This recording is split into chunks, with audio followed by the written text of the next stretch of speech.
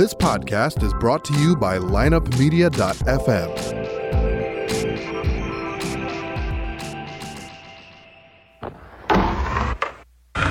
Because if you can tell me what your habits are, I can tell you what sort of a person you are. I can tell you what your future looks like. But like I always say, life is 10% what happens to you, it's 90% what you do about it. The people who are most effective in the workplace believe that their future is going to be bigger than their past. When people don't believe that their future is going to be bigger than their past, they begin to disengage. You're listening to The Circuit of Success, a podcast dedicated to helping you achieve success in every facet of life. Only on the lineupmedia.fm podcast network. Now, your host, Brett Gilliland.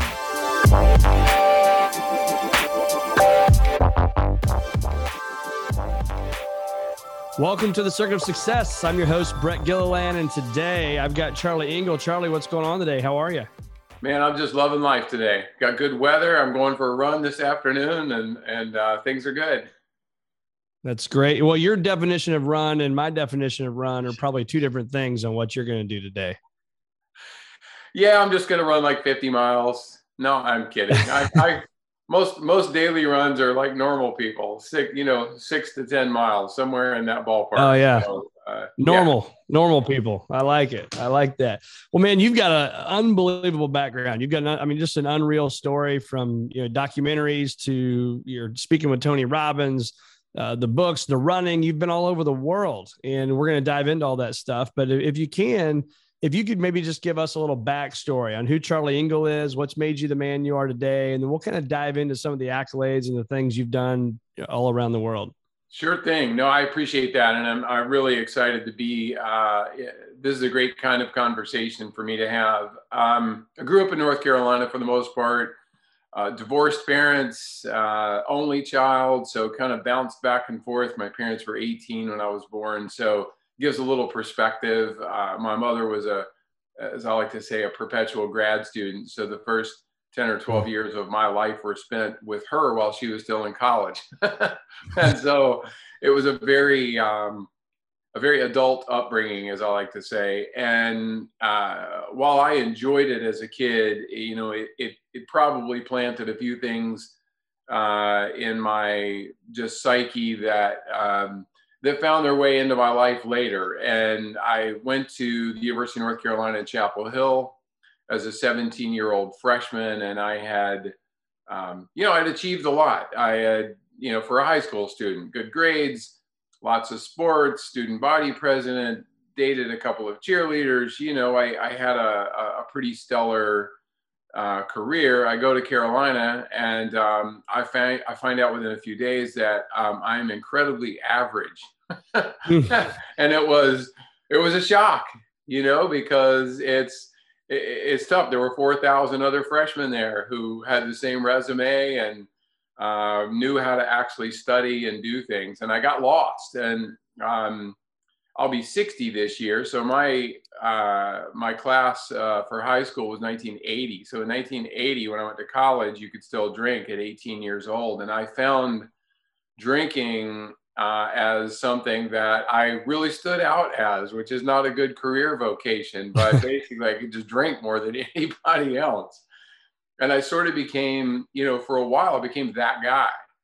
And weirdly, I went to Carolina to play football. I never played, but I was still pretty full of myself. And I went out for the basketball team at Carolina, and I actually made the basketball team on the JV team. And back then, Roy Williams, the recently retired Carolina coach, was the JV coach. So he was my coach for a couple of years, and I got to play every day with Michael Jordan and James Worthy and some really amazing players. So, I had some stellar experiences in college, but by my junior year, I drank my way out of college basically. And to keep it short, I spent 10 years basically just bouncing around the country, getting a good job, becoming the top salesman, fitness memberships, car dealerships, insurance companies, you name it. And then I would celebrate basically, as I like to say, and drink and drug my way to the bottom, move to a new city, do it all over again. And at 29 years old, my first son was born. And, I finally decided that I needed to make a change. I mean, there was nobody was going to do it for me. I think I was expecting that my son or my boss or my wife was going to save me somehow. And I had a particularly traumatic 6-day binge that ended with, the police searching my car, and it was a mess. And I realized at that point that nobody was coming to save me, and that I needed to get busy doing it for myself. And I went to a recovery meeting that night. I went for a run the next day. And I did those two things every day for the next 3 years. I went to a meeting and I went for a run for 3 straight years without missing a single day. And I started to build a life for myself. And I like to say that running saved my life. And then it actually gave me a life. I turned it into a thing that has sort of dominated the rest of my life. That's incredible. So what were you doing at that time when you started that 3-year journey? Where were you working? What were you doing at that time? Yeah, I'd started a business of my own because that's the best way to drink on your own time. And so this was a couple of years before I got sober. And it was funny enough, I mentioned to you before we started recording that I lived in St. Louis for a while. And I started a company chasing hailstorms. So I became the biggest company in the world chasing hailstorms and repairing hail damaged cars. And I had about 50 employees, and there's a company there in St. Louis called Dent Wizard. And ultimately I sold my company to Dent Wizard back in the day. And, it was great. It was a very lucrative business. It still is today, 30 years later. And, but I traveled, which wasn't conducive to staying sober, at least not for me. And so, but I was a highly functioning drug addict alcoholic. And I was the number one Toyota salesman in the country for a couple of years in a row, selling 700 or 800 cars a year.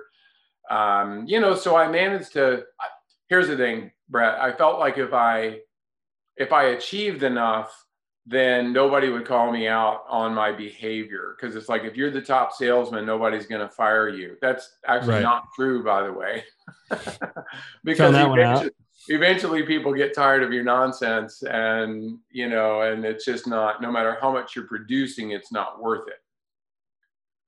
So talk to us. So you did that, and then what got you into these runs? I mean, I pulled up your website here so I can remember all the names of these things. But you got the Badwater 135 Ultra Marathon. You've got the 4 Deserts Racing the Planet series. I mean, you've gone, from what I read, you've been at the highest peaks in the world, and you've run to the lowest peaks of the world. And I was talking to my boys about that last night, and I thought, man, how cool! I mean, what a life, what an adventure to think of where you were, the dark days, to what you're doing now. So talk to us about that, the change that was made, and the choices you're making today.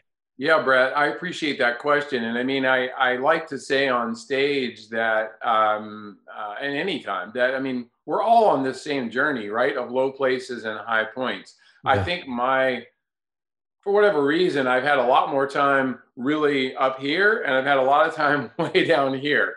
And I haven't spent a tremendous amount of time in the middle, because I'm not a guy that is comfortable just kind of killing time. You know what I mean? I want to be doing stuff, and I'll be 60 in September this year, and I'm reminded that the clock is ticking regularly. And so I think that what stops a lot of people from taking the risks, and some people would say I've taken a lot of risks in my life, and some physical, some in business. Like, otherwise, what's the point? I actually don't understand. I don't understand the mentality of the person, for example, that runs 250 marathons. I mean, frankly, I've run a whole lot of marathons myself, but I don't want to keep doing the exact same thing over and over, because I already know that I can do that. It doesn't mean that I don't get some enjoyment out of it, but I've got to throw some things in the mix that I am totally over my head, and I have no doubt if I'm capable of doing it. And I think that what's interesting is everybody listening to this right now falls into a couple categories. You either have struggled with addiction yourself, you have a family member who's struggled with addiction, you have a close friend who's struggled with, like, nobody escapes this. Like, we all know someone who has struggled. It's seen as like a negative, an affliction, a disease of sorts. I contend that my addictive and even obsessive nature, that's all the best parts of me. It's what makes me good at things. And as long as I point that energy towards things that are positive and that I'm passionate about, like, I would never trade that. I'd never want to eliminate that part of me. And I think that that's the trick with people, is finding, of course, that thing that you are passionate about. I mean, you're a successful guy. You speak to a lot of successful people. I would argue that everybody you speak to there's an addictive piece to their lives. Certainly obsessive. Like, if you're not obsessive, like, it's the last thing you think of at night, and it's the first thing you think of when your eyes wake up in the morning, like that obsession to do the thing that you're doing. I think that's been my gift since I got sober. Is I've started businesses, I've failed, I've succeeded, I've done big adventures in 45 countries around the world, and, you know, set a few records and done some wild and crazy things. But I wouldn't have that any other way. So how do you do that now with the time? I mean, so you got a family, right? You got a family, you've got work. How do you find time? I'm looking at the Badwater 135. It says it's kind of the toughest race in the world. And it says you would agree with that. So how do you do that? How do you find the time for it between life and busyness to train for these things and then mentally prepared for it?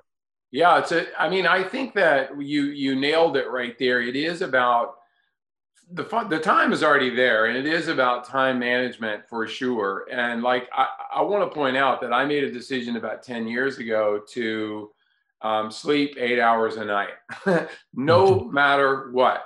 And it sounds like a weird thing to like call my foundation in life, but I recognize that I basically, like most successful people, was going through life incredibly sleep deprived and probably dehydrated. There you go. See, I see what you're doing there. On cue, right there. and I mean, seriously, and I changed my way of thinking about sleep. And so it's a funny thing to say as my foundation. People would assume that I focus on training. I don't focus on training. I focus on health. So what I want to do, if I'm going to prepare for Badwater, it's 135 miles in the hottest place on the planet in the second week in July, which is the hottest week of the year. The surface temperatures are 200 degrees. But I think the thing is, the trick is I flipped the switch years ago, and I made a decision that I would do the hardest events in the world. And like, if I planned a training run today and it's thunder and lightning and it's raining or it's snowing and hail, like, I'm going out in that. I'm not changing my plans because the weather isn't cooperating. Because what happens if it rains on race day? Or what happens if it's freezing on race day? Like, you don't get to pick and choose the circumstances that are present on the day that you're doing something, whether it's launching a business or a family or whatever. Like, it's just going to happen. So you got to be prepared. So I think mentally, I made a decision years ago, and there's no evidence that it's true. It's just that I believe it, that I want, especially in races, I want the hardest circumstances there can be. I want on race day for it to be the hottest it can be, or the coldest it can be, or the wettest, or like, because I think I'm going to do better in those circumstances. Let me interrupt real quick. Have you always been like that? Because, I mean, whether it's running 135 miles in the desert or a business thing, right? We can all have that self-defeating thinking, or, you know, in your world, that 135 miles and 200-degree temperatures of the surface, I'm going to die. I mean, things can come through our mind, right? So how do you get through the mess and then just continue to go one step at a time? Again, thinking about business or running 135 miles. So you just said something, Brett, that is so important and foundational to everything I ever do and talk about. And it's that one step at a time. And look, we all know the like addiction recovery saying, one day at a time. there's a lot of truth always in cliches. And I'm going to back into another, well, or I don't know if we're going to talk about the Sahara Desert. We probably are, but like in Badwater, in Death Valley, there is a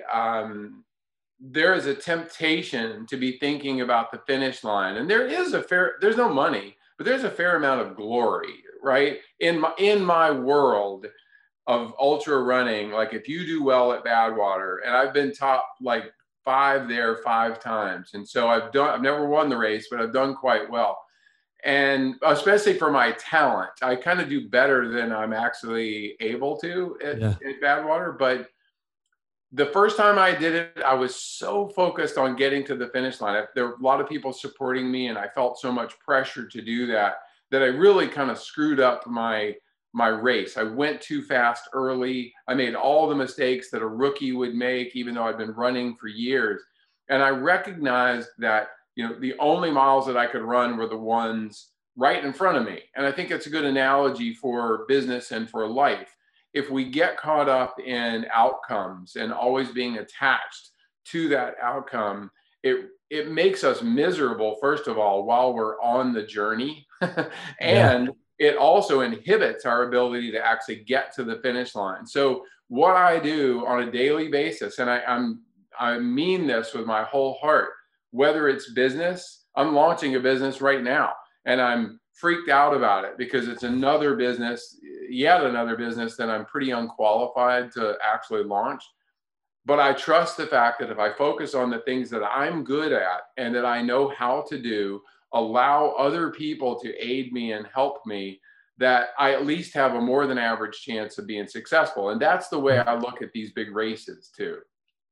Yeah, I think the mental side of it is that one step at a time. I know when we were launching our investment firm, a little over 8 years ago, there was nights, you're up till midnight, 1 o'clock in the morning, and you're trying to get things done, but there's a passion about it, but you can also be scared to death. And I think what I've learned is you just got to keep walking. You got to keep going. You can't give up. Where my mental block is on the running side. So, I've done triathlons. I've never done like an Ironman or a half Ironman or anything, but it is the mental block that I have to go out and run. Like when I hear you say, I'm going to go out and run 50 miles or 135 miles, or what you're doing on your 30th anniversary, being sober, 30 hours of straight running. Like I can't even wrap my mind around that. And that's why I wanted to chat today is like, again, just what's that mental edge that you've got to help people like me bust through our comfort zone?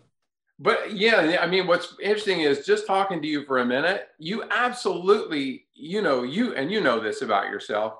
You have the ability to do any of those things that you want to do because you've done them in business and in other places, and they're really similar. And I think the danger becomes with physical stuff because it hurts or it's uncomfortable physically, that we want to be like, we're only going to enter the race if we're entirely prepared. Imagine if every business you ever launched, or let's even take family, that's a better example. Like you have kids? Yeah, 4 kids. So you got 4 kids. Before you had your first one, were you prepared?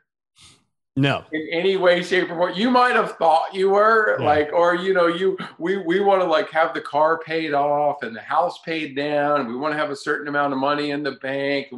None of that stuff happens. Like, I mean, if we waited for those things to happen, if we were truly prepared, then we would never have kids. We'd never launch a business. We'd never enter an Ironman. So I like to say with physical things, especially if you have a basic athletic mentality, which is stubbornness along with maybe a little bit of talent, like preparation is overrated. I mean, yes, if you're trying to win the race, of course, there is a formula for that. But to go out and participate, like right now, this minute, if you said, I'm going to do an Ironman before this year is over, I'm trying to bait you here. Then you absolutely, there's no doubt that this fall, you're going to think, no way can I prepare for that. And come race day, you'd think, man, what was I thinking? But with the right approach to it, with a slow and steady approach, you're not trying to break any records, you just want to be part of this and do it, then you would get through the race. And I take a lot of comfort in that with all aspects of my life, because I I am constantly over my head and out of my ability range in almost everything that I do. Yet I continue to get to the start line and of every part of my life and take on whatever challenge there is. Yeah, and I love that too. You do just have to show up. And one of the circuit of success is action. We got to take action. Yep. And it doesn't mean you're ready. It doesn't mean your business plan is perfect. But again, we talked about it one step at a time. Show up, do the things you can control, right? Control the controllables. I call it your comfort zone callus. As we build these little calluses up on our hands, and whether it's public speaking or running a race or doing something in business, we just have to do it and be okay with getting, smacked right in the face, right? I mean, go play in traffic. I love that. And I want to say one other thing, Brett. You know what I tell audiences all the time? We think that other people are watching us way more than they are. Exactly. We think that somehow if we're not successful at something or whatever, that it's going to make us look bad. I'm sorry, dude. Nobody gives a shit. No, I mean, not really. We are essentially self-centered beings, and we care more about how we look than other people actually care about what some people are actually out there pulling against us probably, maybe they're a rival business or whatever. Yeah. And some are pulling for us. But in general, whether we succeed or fail, like in an Ironman, it has almost zero impact on the world. It affects us. And you and I know if we shrink away from the challenge of stepping to the start line to take on something that might actually make us look bad, then we're selling ourselves short. Yep. So talk to us about how you end up with Matt Damon and you guys are doing a documentary. I mean, one of the biggest actors in the world today and has some great stuff. And here you are teaming with him. Yeah, that guy just won't leave me alone, man. He calls me all the time. It's all over you, right? No, I'm kidding. So, so super brief version of this. So, as you heard, I got my act together back in 1992. I got sober. Flash forward to the early 2000s, and I'm actually I became the senior producer for a TV show called ABC's Extreme Makeover Home Edition. Oh yeah. So you probably watched that show. So I worked on the first several seasons of that show, and another job that I was completely unqualified for. The story of all that and how it happened is in my book, Running Man. If anybody, it's on Amazon, easy to find.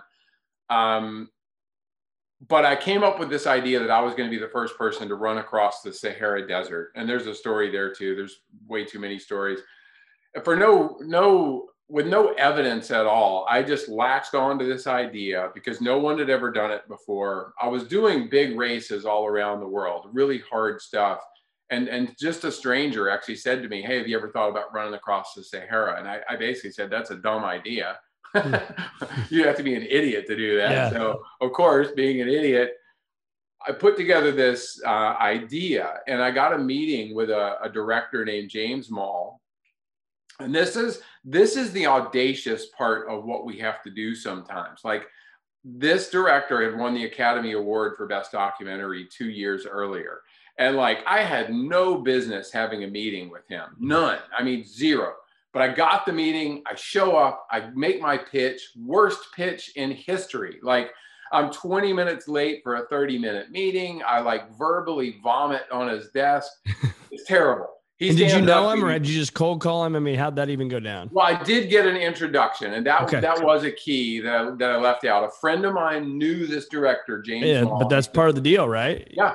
And I am not shy about, I connect people all the time and I ask other people for connections all the time. And I'm not anybody who says they got to some level all by themselves. I can't see it, but I wrote down right down here. I could already tell you're that guy. I literally wrote down referrals. Who is he going to introduce me to get on the podcast? Right. Because that is, I think about even being a financial advisor when I was 23 years old, it all worked through referrals. Dude, I got more people that I'll connect you with, so I'm excited to do that.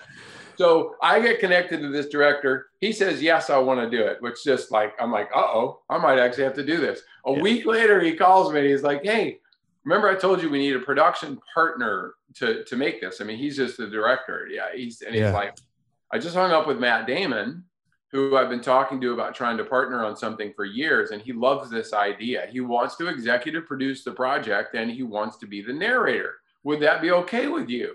And I kid you not, you've talked to me enough to know already that I actually said this. I said, James, I was like, dude, I was really hoping for somebody better, but yeah, I guess we can go with Matt. I love it. So then I had 2 Academy Award winners attached to this. And ultimately Hans Zimmer ended up doing the score for the movie, and he's the most famous music producer in Hollywood history. So I end up with 3 Academy Award winners attached to a project about me running across sand and riveting stuff. And, you know, we recognized that telling the story was going to be very complicated. And what's funny, and I think this is a good place to even just say this one thing, I'll never forget, a year and a half later, I'm on the coast of Senegal in the Sahara Desert in the Atlantic Ocean. And James Mall, this Academy Award-winning director, is sitting next to me on a bench, and we're just talking the day before all this craziness is going to start. And he's like, so what do you think this movie is going to be about?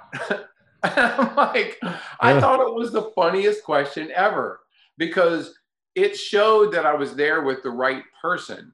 If you show up, I mean, and my answer to him was pretty simple. I'm like, hey, if we make it all the way across the Sahara Desert, I'm pretty sure some shit's going to happen. And as long as we have the camera turned on, we're in good shape. Yeah. And like, the stories are there, and the experiences are there, and they're going to continue to happen no matter what. We just have to make sure that we show up every single day and do the part that we can do.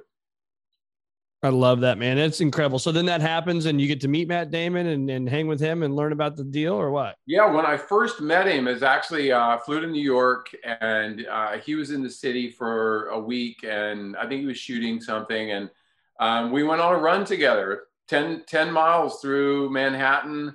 It was a very, very funny run. I always laugh about it because he was wearing a ball cap, and I could see people's faces. We would run by them, and there would be this like desperate searching of their minds, like, who that guy, who is, and like we'd get halfway, we get a block away, and somebody would go, Matt Damon, and nobody ever yelled my name, Charlie. So, yeah, right, but you know, and it was a great experience. He turned out to be, as I like to say even today, and we talk occasionally, because there's a nonprofit piece that we started, I'll mention in a second, but the thing about Matt is he literally is the guy that you see. He's the guy you want to have a beer with or a cup of coffee.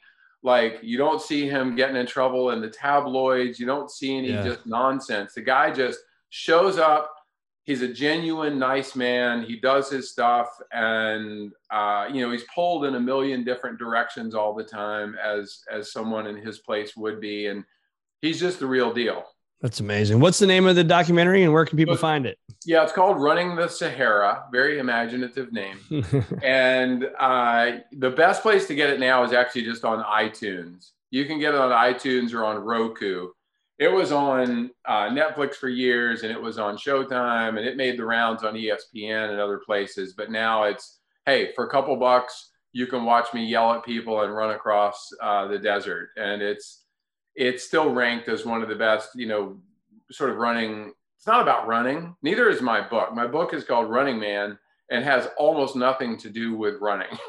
Right. So what did you learn about that, though, when you are running across that's probably what the show is about, right? I mean, it's not about running in the sand, like you said, but this is the challenge. So what did you learn running through the Sahara Desert? Yeah, well, you know, and real quick, sorry, can you give us perspective? How far is that? Yeah. So I ran 5,000 miles from Senegal, across Senegal, Mauritania, Mali, Niger, Libya, and then Egypt. Yeah, like who knew Africa? 5,000 miles. Who knew Africa was that big? I probably should have checked the maps a little closer. Wait, say that again. I got to run how many miles? And how long did that take you to do that? I ran 2 marathons a day for 111 consecutive days without taking a day off across the world's biggest desert. So we're going to say that again because that's mind blowing. 2 marathons a day for 111 days. Yeah. Yeah. It just basically shows that you don't have to be bright to be an ultra marathoner. Yes. Do you know the guy, James, what they call him, the Iron Cowboy? Did you see I know that guy. Sure. Yeah. Yeah. I mean, he did, what did he do? Like 100, he did 100 and something, 101. He did 101 Ironmans. Yeah. I think that was last year during COVID. Yeah. 101 Ironmans in 101 day. I mean, you guys are nuts. Well, you know what? And it's interesting. I've watched some of his stuff. We've talked once or twice. You know, I don't know him super well, so I don't know his real, you know, he's a little more into the physical piece of it. Like he loves that piece. I'm going to tell you the truth. I don't even like running all that much. Like I like what running does for me. I like the vehicle that running is. For me, it's about cultural exploration. I wouldn't be interested in doing what James did because he did it like he did his 101 Ironmans on the same course every single day, basically in his neighborhood. And physically, that is an astounding, and mentally too, frankly, because I don't know anything more boring. But I mean, I want to see the next place. And actually, this is a thing I'll throw in here right into the mix here. And maybe you saw it on my website, but next year I'm going to go from the Dead Sea. And maybe am I jumping ahead on the script? No. Here? No. This is perfect. I'm going to go from the Dead Sea. I'm going to stand up paddleboard across the Dead Sea from Israel to Jordan. I'm going to do a free dive in the middle of the Dead Sea. I'm going to run 2,000 miles across the Arabian desert to the tip of Oman, where I'm going to row 1,000 miles across the Indian Ocean. I'm going to mountain bike. Well, I'll land in Mumbai, India, and I'm going to mountain bike from Mumbai to the base of Mount Everest. And then it's just like 2 or 3 miles after that, but straight up. And so a literal lowest place to highest point. And for me, not speaking about anyone else, like that's what I need. I am fed by the knowledge that I'm going to meet incredible people. I'm going to see amazing places. I'm going to face hardship out there in the world, not in a controllable situation. You know, stuff's going to happen every day. But, you know, bikes are going to stop working. My body's going to stop working. We're going to get stopped at the border by governments. We're going to, like, all those things that happen are going to happen. And that's what feeds me. I mean, I literally don't even know what to say about that. I mean, we'll have to listen to this again just to recap what the heck you're going to go do. So how many total miles was that? That'll be about 4,500 miles also. So apparently I'm not simple then. Simple, man. You've already done 5. I mean, why, right? Yeah.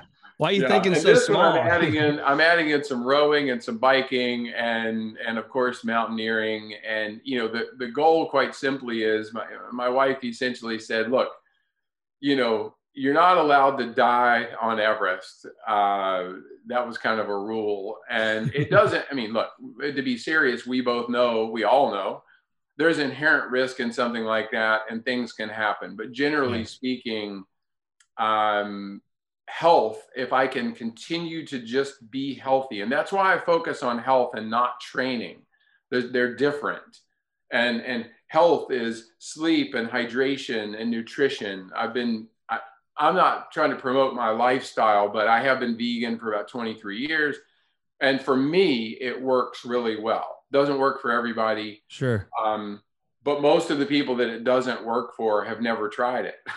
And so, you know, I do focus on all of those aspects. And I know if I do those on a daily basis, then it gives me the best possible chance of being successful.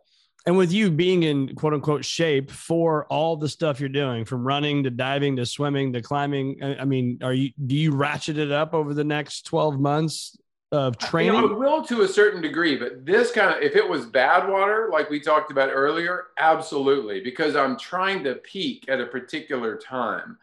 Dead Sea to Everest is going to take me almost 5 months. And so there's no, like, just to give you an example, it's going to take me 45 days to run across the Arabian desert. So no matter how much rowing I've done in preparation, that rowing fitness is gone by the time I reach the Indian Ocean. You know what I mean? So, so there's no point in like trying to peak. I need to be good technically at all of these things. And I'm already a good runner and a good mountain biker.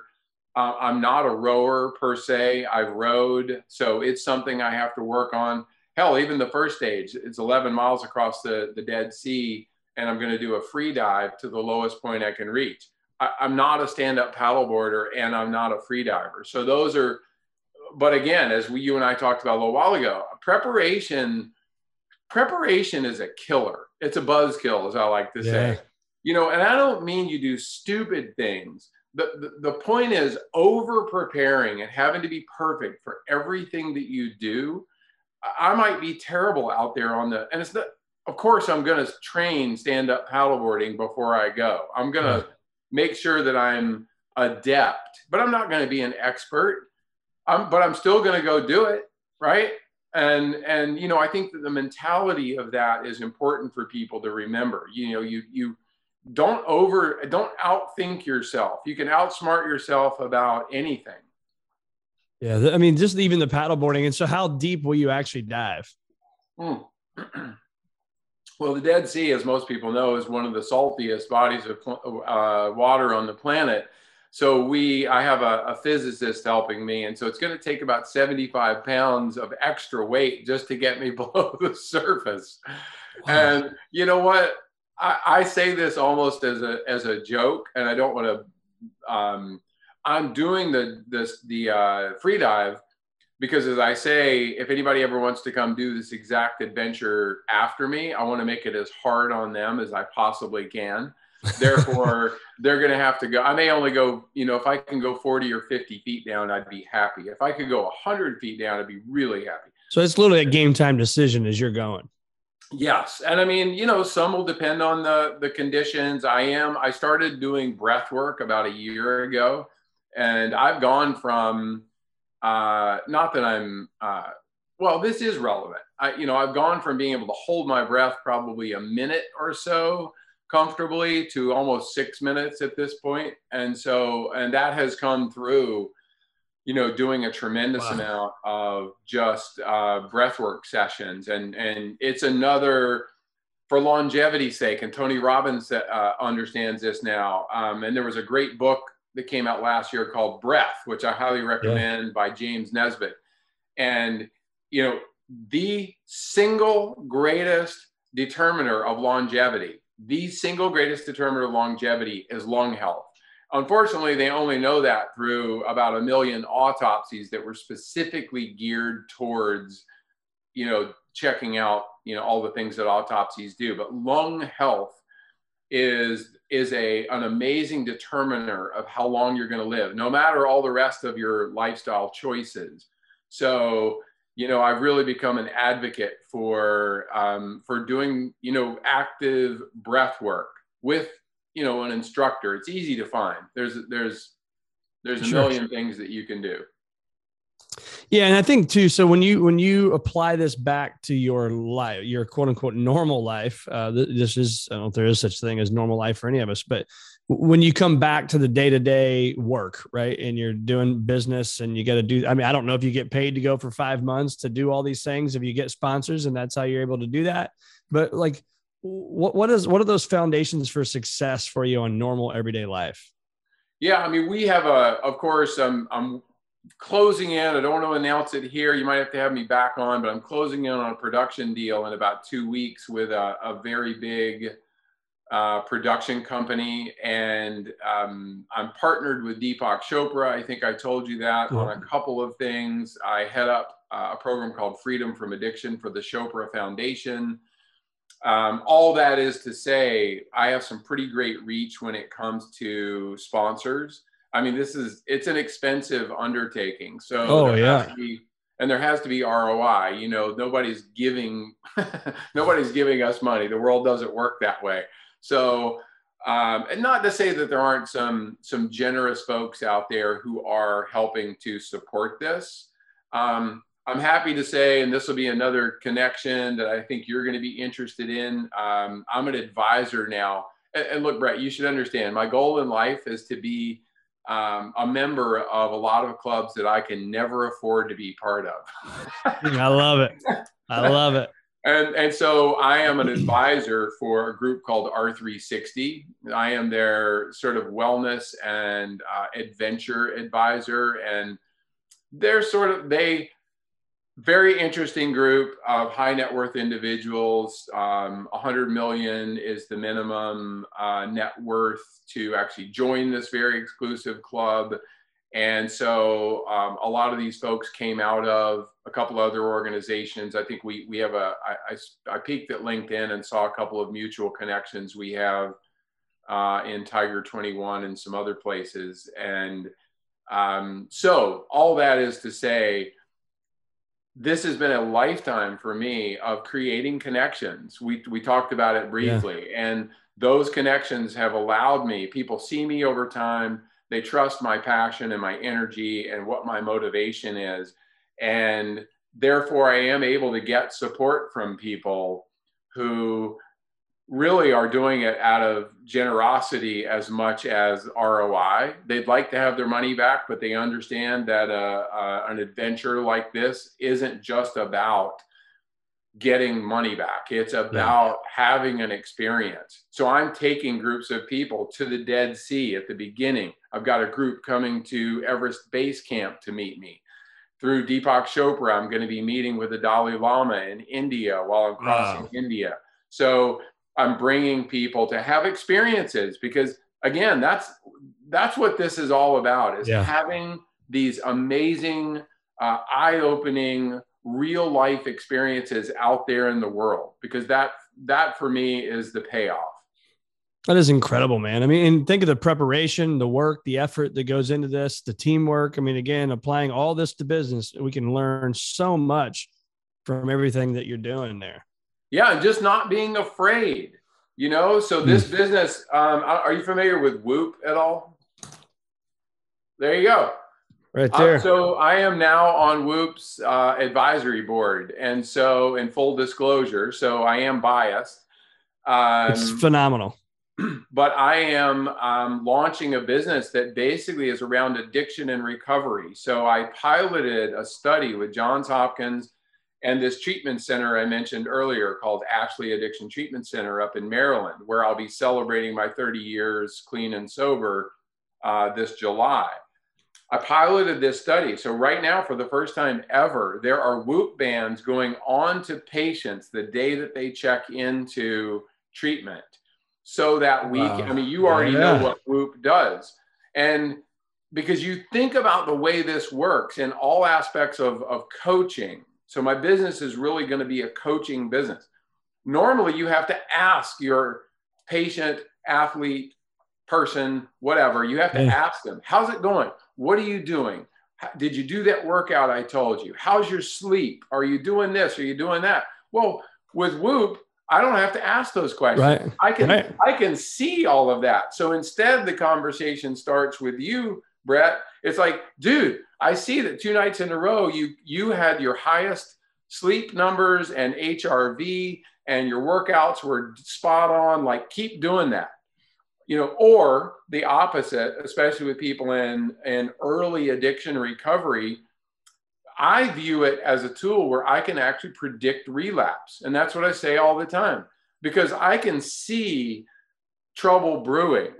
If a person isn't sleeping and they're not exercising and they're not doing these things, like, they're setting themselves up for when they do hit a real emotional bump, they're really at risk of relapsing. And if I can see that coming, then I can stop it. It's amazing. Yeah. So maybe that's one connection. Will Ahmed. I've been trying to get that guy on the podcast forever. Yeah. I'm not biased because I'm not paid by Whoop, but I mean, I can't tell you people have gotten Whoops because multiple people have been on here talking about it. I mean, what it does for me just to understand from my sleep to even if you have a couple beers, right? Yeah. I mean, the recovery is brutal compared to not having a couple beers, and so it's unreal. I'm going to ask you on the spot question. Do you have anybody, do you have a coach? Do you have anybody helping you with that? I do not. No. I've had a business coach. Okay. We'll talk offline because, again, I go back 2 years with Whoop. And when I first wore the Whoop, I was very excited for a few months. and I really enjoyed it. But I admit I reached a point where I got a little, I don't want to say bored with it, but it was just information. And what I found was when I got a coach for myself, and when I say coach is about accountability. And you already know this. It's not that I don't know how to do a lot of these things, but I need someone out there in the world that cares about how I'm doing it and whether I'm doing what I need to be doing. And so a coach allowed me to be accountable. And sometimes for me, because I am a classic overtrainer. So what I learned with a coach is he's like looking at me like my recovery number would be 20% and I go for a 15-mile run. He's like, what are you doing? It's like, are you just stupid? Like he literally asked me that question a couple of times. I'm like, yeah, maybe. Yeah. And so slowly I've come to this place where I understand whole health and how it plays a role in overall health. Yeah. So when you hear me say, so you can see if I raise my microphone, F greater than P right here. So it's future greater than your past. It's our firm's mission statement. It's my own personal mission statement is to help people achieve a future greater than their past. And it doesn't mean somebody's past is bad. It just means I think we're all, especially people listening to podcasts, they want a future better than their past, right? So when you hear me say that, what comes to mind for you? Man. What comes to mind? Okay, so I'm going to get highly personal for 2 seconds, and this is because life is hard, So my wife right now has had a very, very serious cancer for 4 years. I am her primary caretaker. So everything that you've heard, I'm also like my daily existence here at the house is about helping my wife. I travel a fair amount, so we're always managing like, who is her parents going to help? Is someone else coming in? Is she going to go stay with her folks when I'm gone? Whatever. It's very hard. So the future, what I always say is the future is still foundationally in one day at a time. Yeah. And so while I am balancing right now, doing things like I continue to make plans for going to the Dead Sea to Everest next year. And my wife encourages me very much to do that. But we all know that life happens.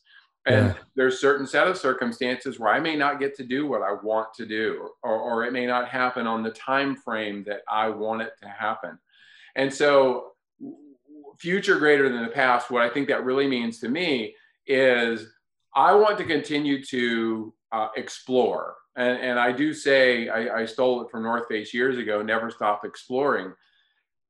It's so important to me, both emotionally, physically, like exploring, like literally out there in the world, but also emotionally through things like breath work, through doing things that are uncomfortable to me, and explore not only my own existence, but where I fit in the world. And also emotionally. My wife was a former professional beach volleyball player. She was a pro cyclist. She's reduced to, in the last 4 years, she can't walk across the room without assistance.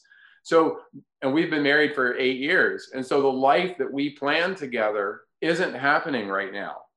It may or may not happen in the future. But the point is, you find a way if you are determined enough to just stay grounded and stay in the moment, and the future will present itself the way it's supposed to. I know we got to get off in just a second. I will say this.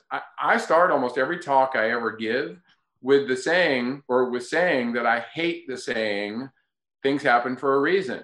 I don't believe things happen for a reason. I think that's a cop-out. It's like salve on a wound. Nothing happens for a reason. Things happen, good and bad, to everyone. What you do about it will determine the reason.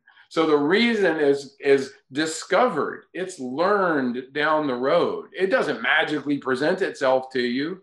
Like things happen. Yeah. People get sick. We lose jobs. We have car accidents. We get injured on a run. Like there's no magic in that, but what we do next is what matters. Yeah, man, I could continue to go on and on and on, Charlie. This is phenomenal. Tell our listeners, where do they find more of you, and where can we follow you in this journey, man, as you go from the deepest point in the world to the highest point in the world? Yeah, thank you, brother. I appreciate it. The simplest thing to do at this point is just go to my website, and it's just my name, charlieengle.com. I am pretty Engle, right. charlieengle.com, and I'm active on Instagram. I'm pretty active on LinkedIn. There's going to be a lot more info on LinkedIn about my 30-year anniversary run. And I say that because I'm going to run for 30 hours, and I'll have about 1,000 people in person, including Deepak Chopra and some other dignitaries. But I'm going to have about 10,000 people virtually joining me for some portion. And the point is not to honor my sobriety, but to honor something in yourself that's important to you.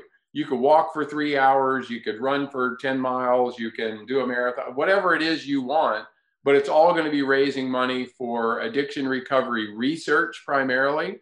Because if you've seen the statistics, we've had more overdose deaths in the last year.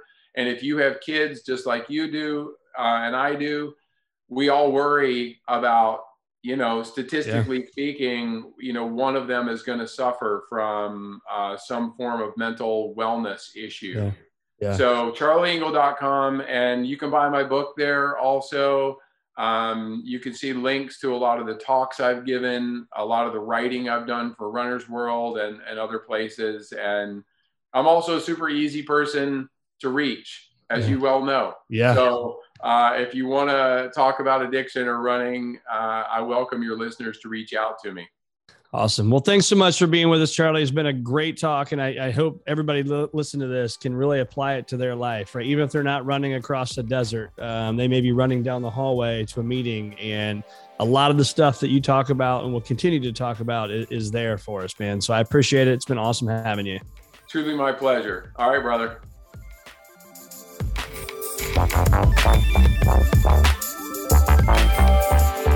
Tune in next week for another episode of The Circuit of Success with Brett Gilliland on the lineupmedia.fm podcast network. Subscribe to the show on iTunes, Google Play, Stitcher, and through our website, circuitofsuccess.com. Follow us on Facebook and Twitter, and email any questions to info@circuitofsuccess.com.